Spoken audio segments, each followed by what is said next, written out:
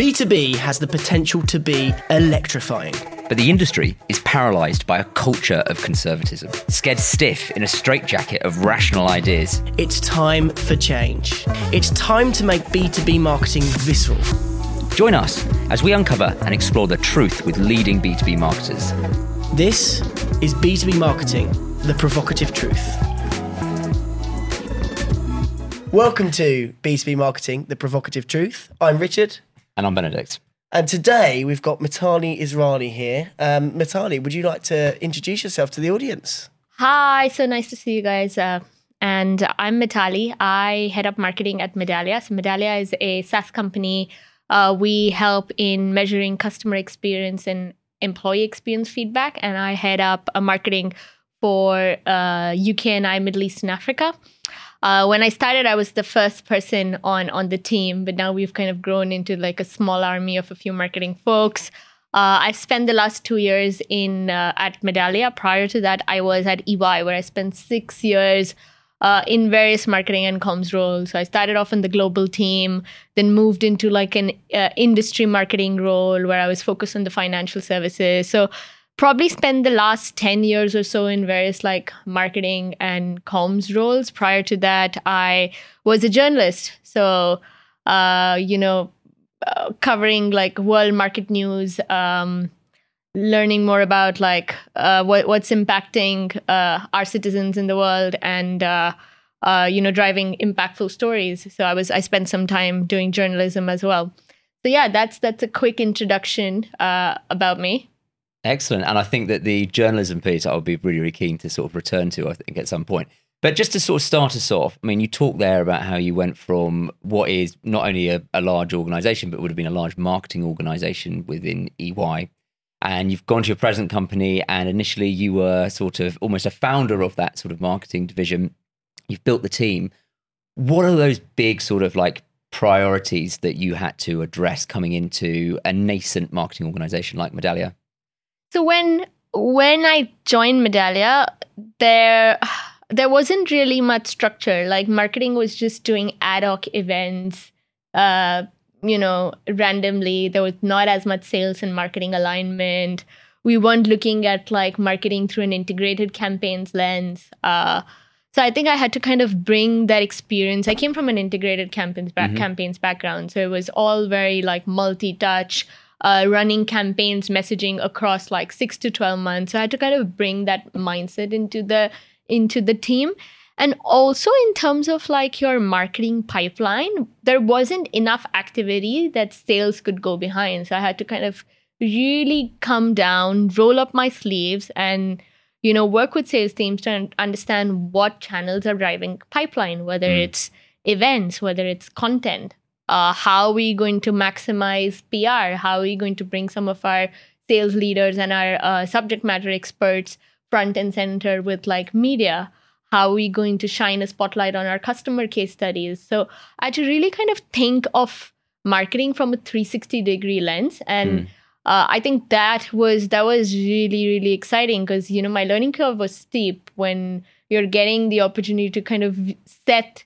There was no precedence, right? So I got like the opportunity to really like set the platform the way I wanted to and set the scene the way I wanted to. And I think that was a lot of fun. And it's now that like Medallia is growing, the team's growing, we're at a different scale. Now it's about growth. Now it's about like accelerating how we can get to the next level. So I think the demand of what we're trying to achieve has now completely changed. So it's another role in its own way. Great. And you talked there about you came in, they had they didn't have much marketing sort of like set up, but what they did have was an events calendar by the sounds of it, and that tried and tested sort of like sales method. And something that always strikes me is if you think about a SaaS business, it's quite short-term targets, quite sales driven. Is that something which you've really had to wrestle with since coming in to actually show them the value of marketing, get them to move out of those short-term sort of sales cycles? So look, when in your SaaS business, you have to deliver on pipeline quarter to quarter. But as a marketer, you need to like balance two things, right? You need to deliver on your pipeline targets, but you need to also be able to kind of be able to take a step back and see whether your messaging is on the right track, whether your channels are delivering the right kind of return on investment. Do you need to invest more on digital? How can you be, innovative and do something on with like the new marketing techniques like account-based marketing, or how you can improve like your content, your tone of voice. So while you need to kind of make sure you're delivering on pipeline quarter to quarter, you need to also be able to kind of have that bird's eye view on whether like the overall messaging or your go-to-market strategy is making sense. And I think gone are the days where marketing is an action-oriented thing. It's you are technically the owner of the market, right? You know the market and you know how to grow in the market. So I think there is a bit of gap on how sales or CROs think of marketing. They think of marketing as action-oriented and not just someone who owns the market. And I think those days are gone. And I think marketing and sales need to kind of be on the same page, aligned, working on similar priorities, like to kind of make sure they're going and taking charge of the market in hand. And I'm going to sort of I wanted to pick up very quickly, and hopefully we won't go too much down sort of a tangent rather. You talked about ABM, and you talked about how that was, offered a new sort of like set of marketing opportunities. If you were to give any advice to people tuning in who are starting to explore ABM, in terms of getting yourself up and running, what are those really core fundamentals you need to get right if you're going to be able to set up a successful ABM program? And also specifically within a SaaS business, I think I'm interested in as well. So ABM is all about personalization, right? So you need to get your tech stack right, because ABM is basically learning at what part of the journey your customer or prospect is, right? So you get intent data through your tech stack. So making sure your tech stack is aligned, you have the right stack. Once you know what the intent data is, you should know what to do with that intent data, because you might know like XYZ customer and prospect is like searching you or is on certain part of their buying journey, but if you don't have the right content, the right messaging that resonates, it's a waste of time. So I think once you kind of get the tech stack, it's about making sure you have the right nurture streams, you have the right content, you have the right messaging to kind of really take your customer or prospect through like a personalized journey, right? So you should really work with your sales team to really understand what that customer or prospect needs to achieve. So that's like strategic ABM. But we've also done things like one-to-many campaigns where we are trying to kind of do verticalized ABM campaigns. So that's more cost effective because, it's hard to kind of create content and personalization for just one single account. We do it for like a big account where like the deal value is pretty lucrative. But when we are trying to kind of take charge of a vertical, then a one-to-many campaign is usually quite cost effective, works a similar way. So using ABM tactics in that same way. Great. And I think I'm glad that you've made that distinction between the one-to-one and the one-to-many. And obviously there is actually the one-to-few, which is almost the middle tier of ABM. And I think so many people get tied up in knots about what ABM is. And actually, if you think about it through that sort of tiering, it becomes that much more simple. Yeah. Just very quick, and this is, you may or may not have an anecdote, but I'm interested. You talked about how ABM actually is quite an eye-opening experience because you're understanding that purchase intent or just intent more generally at different stages of the buyer journey, and you've got to make sure that you are in correspondence to that. You've got the messaging, you've got the content to take them on to the next stage. I'm just wondering for the audience, if you have any sort of like experience of where going through that process, you really just like, you found out something you just didn't really couldn't have imagined in terms of what buyer intent meant for you and the content that you needed. I'm almost trying to ask, like, when was that time that you were like, oh shit, I don't have the content for this. I didn't even conceive that was going to be a consideration. Until we kind of went on that ABM journey, we were just working with sales and going by what sales was telling us. Sales would be like, hey, these are like my biggest target accounts. And we would just literally roll out campaigns targeting at those accounts. But when we realized through intent data that, hey, these target accounts are actually not even nowhere close to like on their buying journey. They're just like in awareness phase. So maybe these are the accounts that we need to focus on. So it was eye-opening for us to learn, get that intel on what we actually thought our accounts needed, or what like our prospects needed was not exactly the real picture, because they were on another part of their journey. So that was really, really eye-opening. And I think that's something that we're like aligning tighter on with sales, where now we're just like focused on accounts versus leads, because leads are like nothing if they don't qualify, right? So it's more about like making sure you're qualifying accounts than just going after leads, which would mean nothing, because now how decision making is done, it's done by an account. There are so many decision makers, so many influencers, so like one person really wouldn't be influencing a deal. It would be like a pool of people. So you need to make sure you're activating your campaign in multiple parts of one account.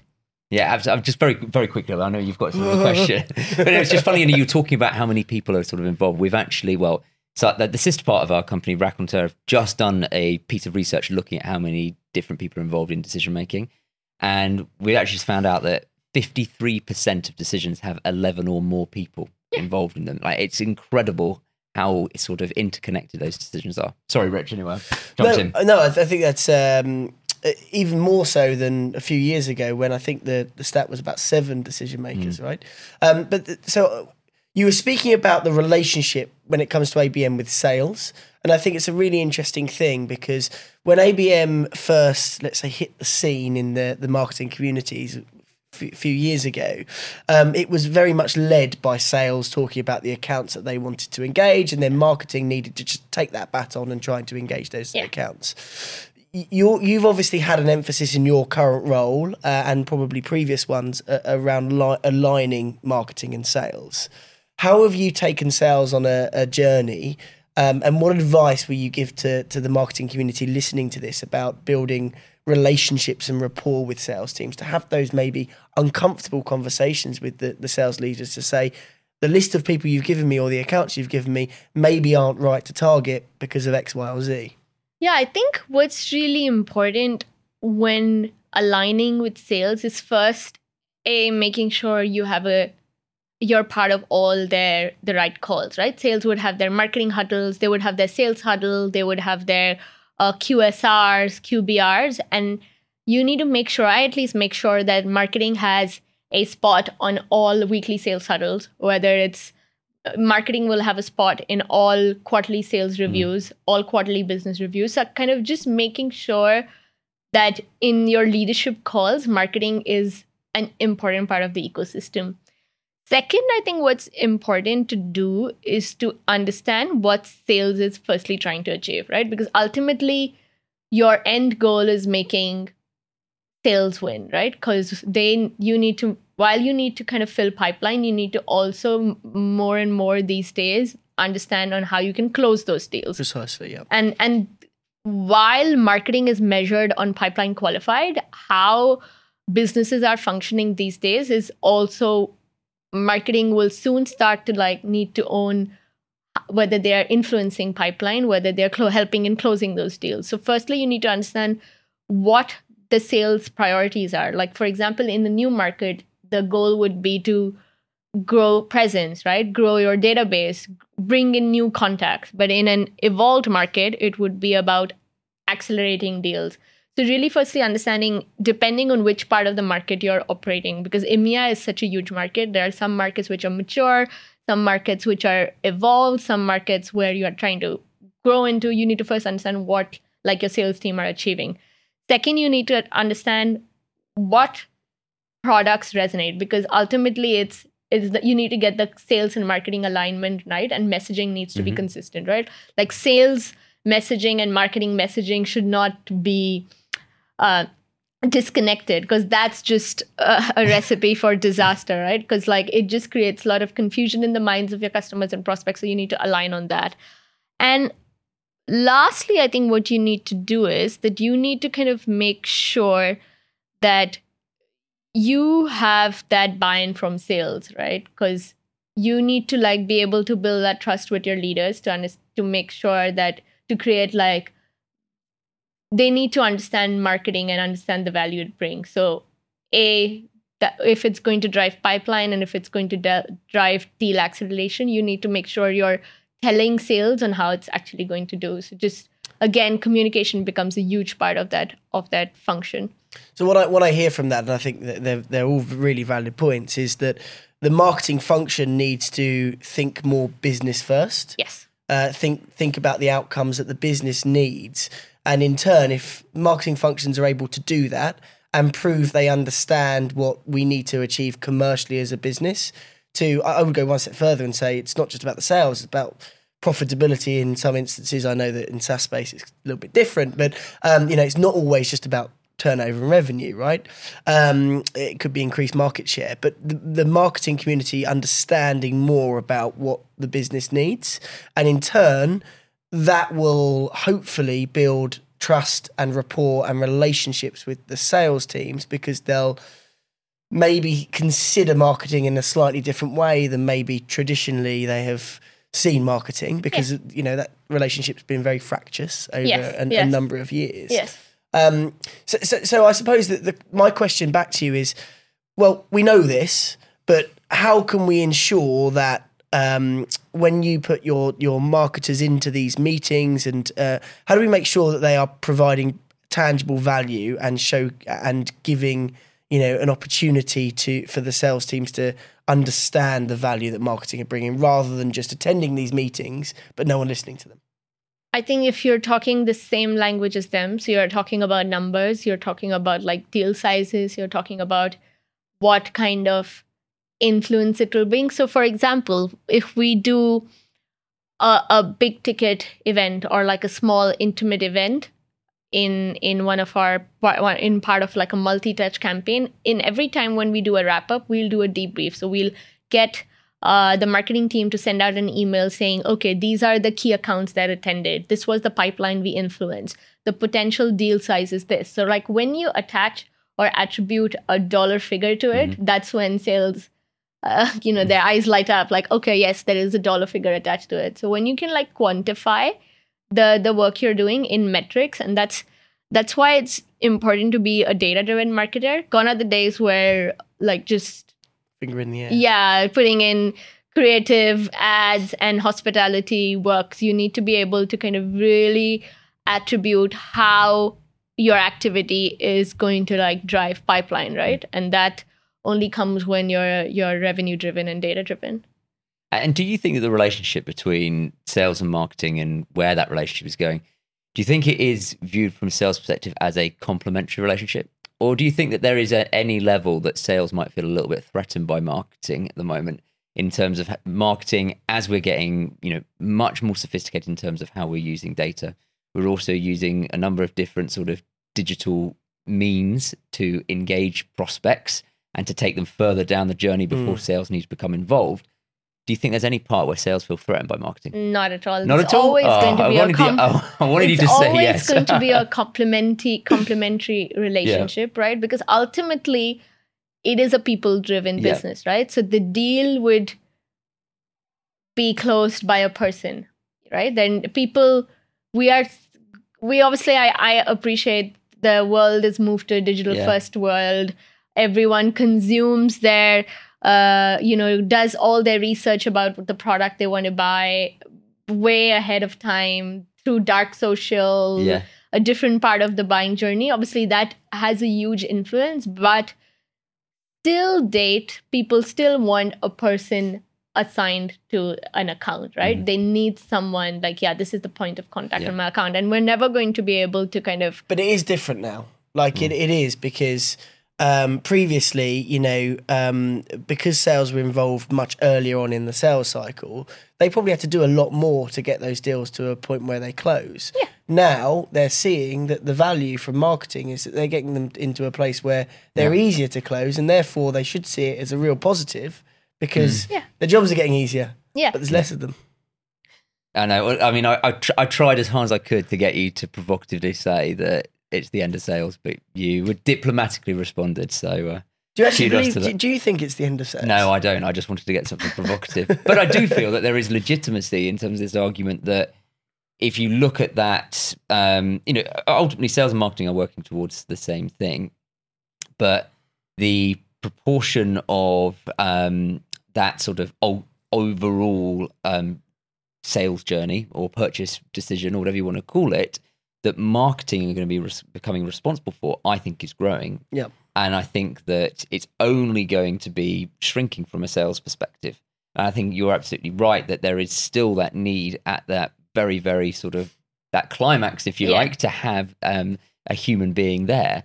But I do think that balance is going to continue to shift towards greater importance of marketing. Yeah.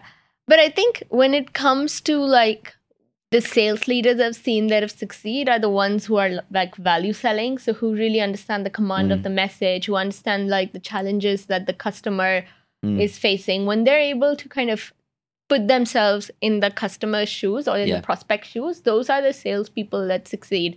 Not the ones who kind of take a technology product and say, hey, these are all our SaaS features. And benefits, yeah. So it needs to be a very value selling model. And I've seen those kind of sales leaders really, who have the consultative mindset really, really exceed. And they're probably one of the best partners and the best champions for marketing as well. Absolutely. I mean, you're giving all of absolutely the right answers here, and I'm being facetious almost in just trying to wants sort of some push provocation. this. But, I think that you talked about that, this importance that, a good salesperson is very much has a value-based approach, completely sort of agree, and that consultancy. But even if we rewind our conversation, you were talking around ABM and actually what was so eye-opening for you in terms of all of the attention had been gone to the sort of the top target accounts as sort of determined by sales. And actually what marketing were able to do using the different technologies and data at their disposal was to say, well, look, this isn't a good investment in time from a business perspective. We'd be much better off, investing our time, our money, our resources in these accounts. These are the ones that have got that intent data. So I think even that is just an example of maybe where marketing are winning that battle. Not that there needs to be a battle. But I shall stop trying to sort of force this issue now. but I think even I joked when I spoke about it. But there are less salespeople now because there's less requirement for the amount of salespeople. But I think your insight's right. Certainly coming from the background that you came from, obviously in one of the biggest consultants in the world. I'm sure you saw the best way for partners to obviously lead the sales charge, and presumably similar traits now in the business that you're working in are prevailing when it comes to a sales perspective, like you said, right? Yeah. I think so. When in consultancies, it's human capital, right? They're trying to kind of sell a service. So ultimately, they're selling human capital. So in those kind of organizations, obviously, it's a people-led organization. Yeah. But those are also kind of now getting heavily influenced by what like technology has to offer, right? Because a lot of times the services, the consultancies are also kind of trying to bring to market have got technology underpinned. So, well, it's exactly the same as the agency world. Yeah. Ultimately we're service-based businesses, but people need more than that now because we need the data and the tech. Exactly. Do you think if you were now to go back into EY with the experience that you have gained, that you would almost be a disruptive marketer? I think after working for a mid-sized organization where like your growth curve is at like a peak and you're having to hustle, I would not want to go back to a very, very big organization. I'd want to kind of be always in an organization where you have a lot of autonomy, where it's fast-paced, and nothing can beat like the pace of SaaS. Like, they just operate. They're so agile. Things move quickly. Everyone's and when you're in a slightly smaller organization, now Medallia is not as small as when I joined. You actually get to know most of the people you work with, right? Because it's ultimately like we're a few hundred. Now we're in a few thousands, but you kind of can. But in an organization which is so big, you don't really get to know everyone. You're still. It's hard to kind of get that big picture on where you actually fit in that whole grand scheme of things. But I think when you're in a mid-sized organization, you actually do understand the value you're actually bringing to table because you can see it live, right? But if you're in a global role or in an EMEA role, the action happens in locally, but you're so far away to be able to actually see the impact you're driving. Well, on the subject of agility, you're very agile at deflecting my attempts to get you to say something provocative about being a disruptive marketer. Go back into EY. So I'm really conscious of time. I think it's been a fantastic conversation. Now, one of the questions that we like to finish on is around really, really good, strong creative, whether that's in B2B or within a B2C environment, but marketing that really makes you feel as well as think. So I'd just love it if you maybe could share, has there been a piece of communication that you've seen that you've really felt in your guts recently?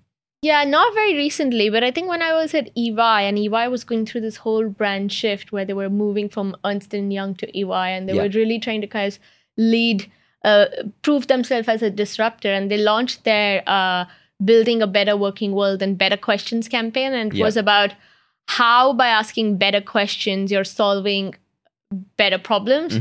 And I just saw the messaging, the taglines, the imagery, everything was about problem solving, right? And it kind of really resonated with an audience, which was, whether it was in the technology vertical or it really changed EY's positioning from being an audit firm to actually being like a disruptor, where it's got that consultative mindset. So I think that was one of their quite impressive campaigns. They won a couple of awards for it as well. So I think that was quite personal to me because I saw the campaign come alive. I know you guys have worked with EY as well. Yeah, we worked around that messaging actually with them as well. Yeah, brilliant. So you know the kind of impact it must have had, and it was something for me that was an interesting one because you're quite right. Obviously, they were going through quite a significant transition at the time, but it emanated across the whole business. Yeah.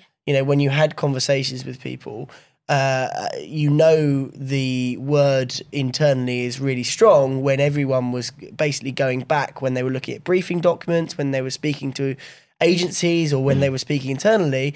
Does this align with our messaging, and does this talk to the better questions problem solving piece? So I thought it was quite impactful and interesting as well. Yeah.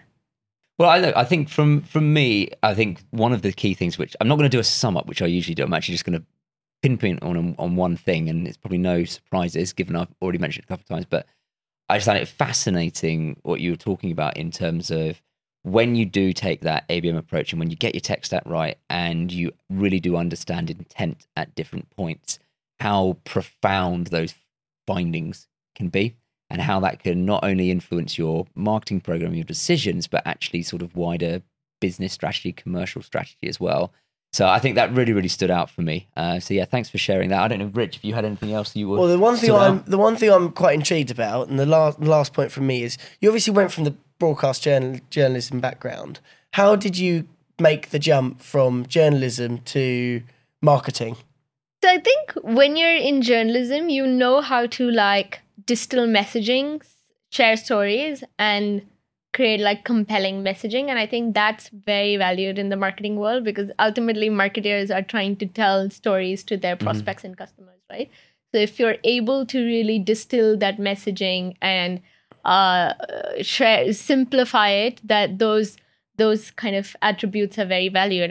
And journalism is a very high-paced environment. Like news is changing daily, right? So you need to be willing and you need to be in a position to kind of come on ground and literally think on your feet, because you don't know. At least as marketers, you can plan your week, but as journalists, you can't plan your week because you have to literally plan on all reactive, right? So those skill sets are quite valued in the business world. And then I went and did my MBA, so kind of that helped round up all those skills, right? So I think marketing was like the right step in the right way. Excellent. Well, there we go. We've got two provocative truths. First provocative truth is that journalists make the best marketers. And second provocative truth is get your intent data, because you don't know what you're doing unless you really understand that intent. So indeed. Fantastic. Thanks very much for joining us. Well, thank you so much. Such a pleasure being here. Thanks, Mitali. Great. Thank you very much.